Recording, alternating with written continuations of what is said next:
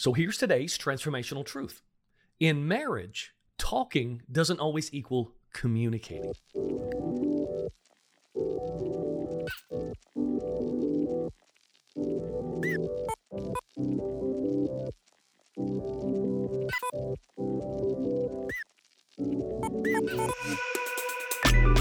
Welcome to the Transformational Truth Podcast, where we're committed to eliminating the obstacles that take the joy out of life and leadership.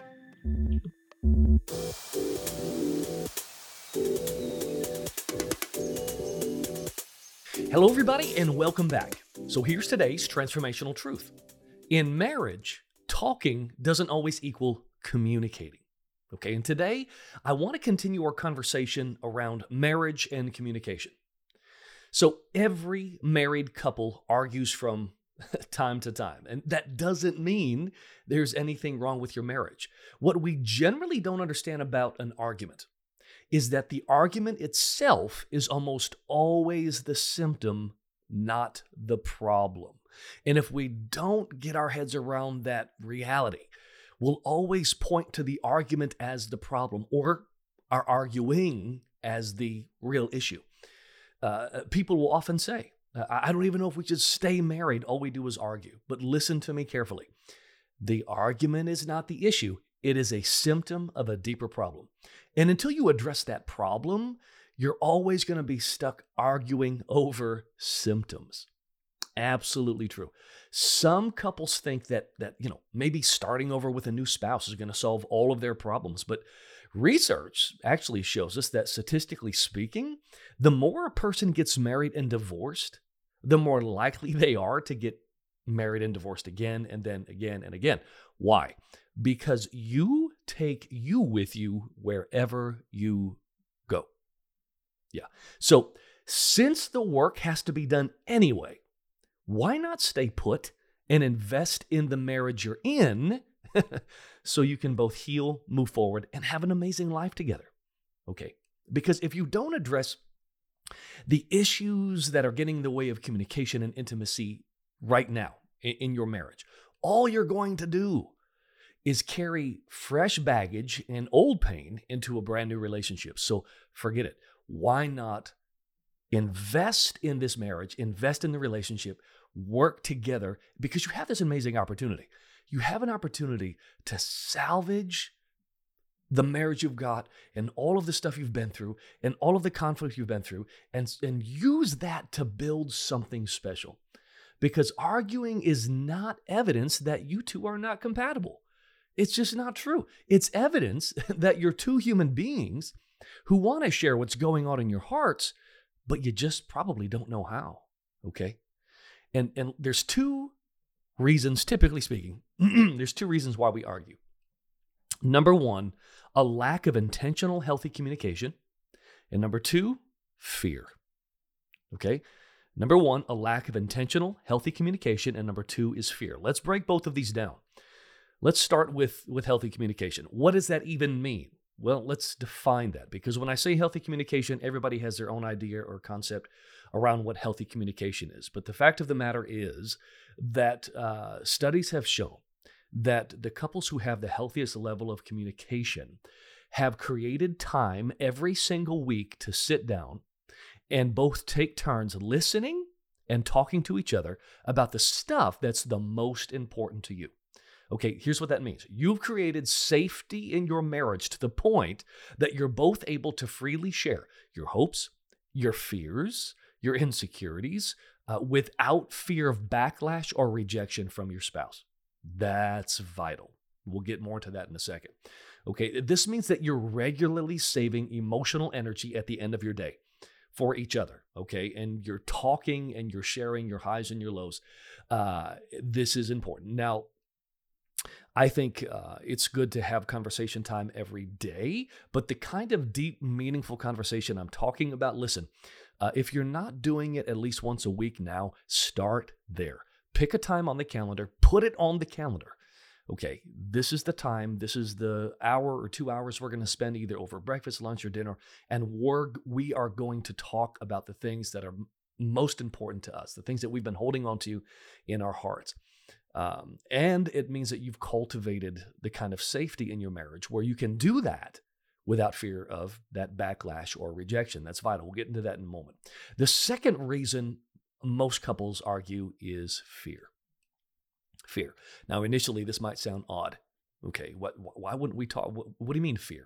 I'm not afraid of my spouse. We just don't communicate well. Well, more often than not, the reason you're not communicating is because of a level of subconscious fear you don't even realize is there. Here's 4 of the most common fears. Okay, number 1, fear of rejection. Okay, so you're not really communicating with your spouse because you're afraid that if you really talk about the stuff that's in your heart, they might reject you. It maybe not physically reject you, but emotionally reject you. Or they might reject intimacy in the marriage. And you're afraid to show them the pain that's really in your heart or the insecurities that's really in your heart. Or you're afraid that they're going to reject you because you are really vulnerable and transparent. And so you just get quiet and you withdraw.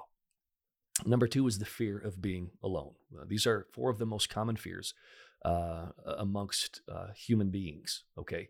Fear of being alone. Number 3 is fear of abandonment.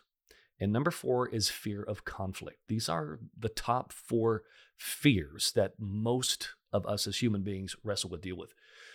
All of these fears, if left unchecked in our marriage, will slowly erode emotional trust with your spouse. Okay. Which makes it impossible to really communicate. It'll always be just surface level communication. So to help you paint a picture of kind of what emotional trust looks like in marriage, I'm going to share with you 4 attributes of emotional intimacy. All right. And I'm sharing these with you with the objective of helping you sort of paint a picture. What is he talking about when he says emotional trust? These are the things that typically that we're after and we don't know how to articulate. All right. First sign of emotional intimacy in a marriage is you're able to be honest about your insecurities. Okay. You're both free to be vulnerable about the stuff that you probably would never share with anybody else. You are able to let your spouse into those spaces and places in your heart that, man, you really feel insecure about, and you wouldn't want anyone else to see. Because either it's embarrassing, it feels embarrassing initially, or it feels like a weakness to you, and you don't want to let anyone into that space for fear of getting hurt. In a marriage, the most emotionally intimate marriages are marriages where both the husband and wife can be truthful about whatever insecurities they're carrying through life and in the relationship. Number 2, second sign of emotional intimacy in marriage is you don't make each other feel guilty for processing your difficult emotions, okay? Instead, you're understanding, you're reassuring, and you don't let your own triggers take over and shut down your spouse when they're processing, okay? Which requires security on your own part. Number 3, you don't avoid deep, meaningful conversations, okay? You don't get lost in your phone. You don't get lost on social media. You don't get lost binging on Netflix. You know, your spouse is trying to have a conversation with you, but you keep finding ways to avoid those deep, meaningful conversations, okay? You're always, quote unquote, too busy to have that talk. Listen, our words express what's going on in our heart. So if we can't express what's in our heart, we will eventually build emotional barriers. Over time, your spouse will feel rejected. They'll feel like you're not emotionally available. And to protect their own hearts from getting hurt, they will start to build emotional barriers. All right. Number 4, you don't feel threatened by each other's success. Okay. Listen, in emotionally intimate marriages where there's strong emotional trust, you both realize that when one wins, you both win. Okay. So you're not competing against each other. You don't feel threatened by each other when one or the other is succeeding or doing well. Now, listen, obviously there are varying factors to poor communication. Not everyone's story is the same. I get it. But one of those factors will include your personality. All right, because some personality styles are just more prone to avoiding conflict than others. In which case, you're going to have to get used to being uncomfortable. If your personality style tends to be conflict avoidant, okay, if that's just sort of built into who you are, you're going to have to get really used to being uncomfortable and leaning into conflict rather than away from it, because we don't get a pass. Being conflict avoidant or just sort of that's your personality I just want to keep the peace.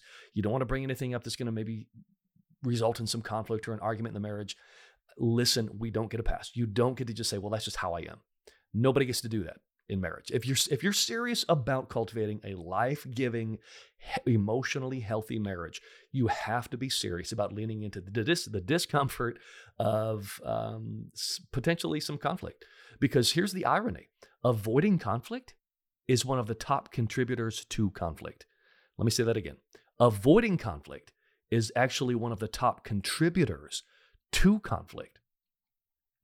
And another contributing factor to your communication issues is how your parents dealt with conflict when you were growing up. This plays actually a huge role in how we navigate communication with our spouse. It oftentimes flies sort of under the radar. Let me give you an example.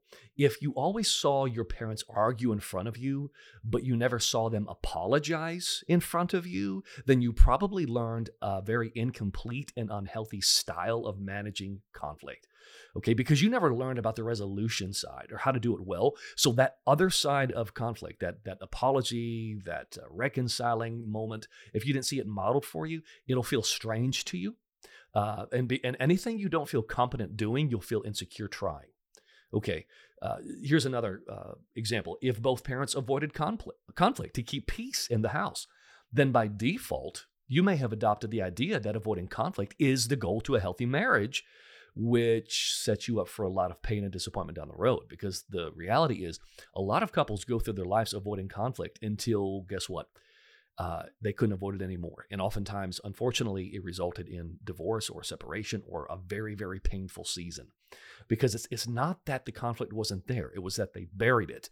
And eventually, just like fault lines in the earth, there's an earthquake, there's a plate shift, right? There's this that happens in the soul. When you're in the context of marriage, if you keep burying all of your difficult emotions and insecurities and pain and you can't talk, well, guess what? Over time, there is a shift that happens in the soul.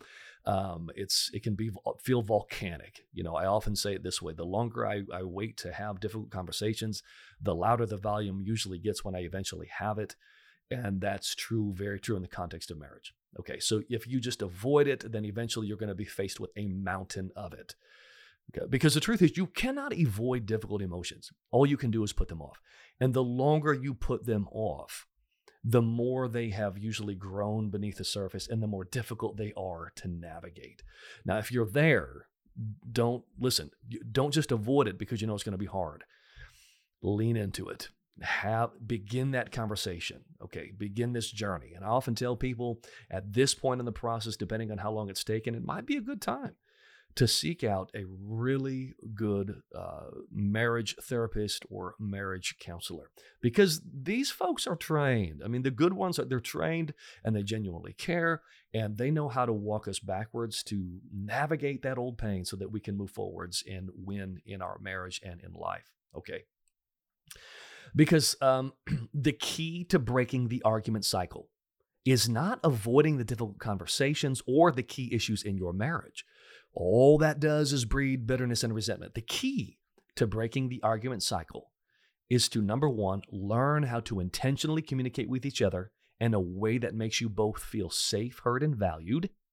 And number two, drill down into the heart to discover old fears, pain, and insecurities that's fueling your arguments and keeping you stuck in this cycle where you feel like you're always arguing about the same stuff and never feeling understood. All right. So let's review those two again. If you're going to break the argument cycle, you've got to learn how to intentionally communicate, and you've got to drill down to discover those old insecurities, that old pain, and those old fears that keep you stuck in that cycle of arguing.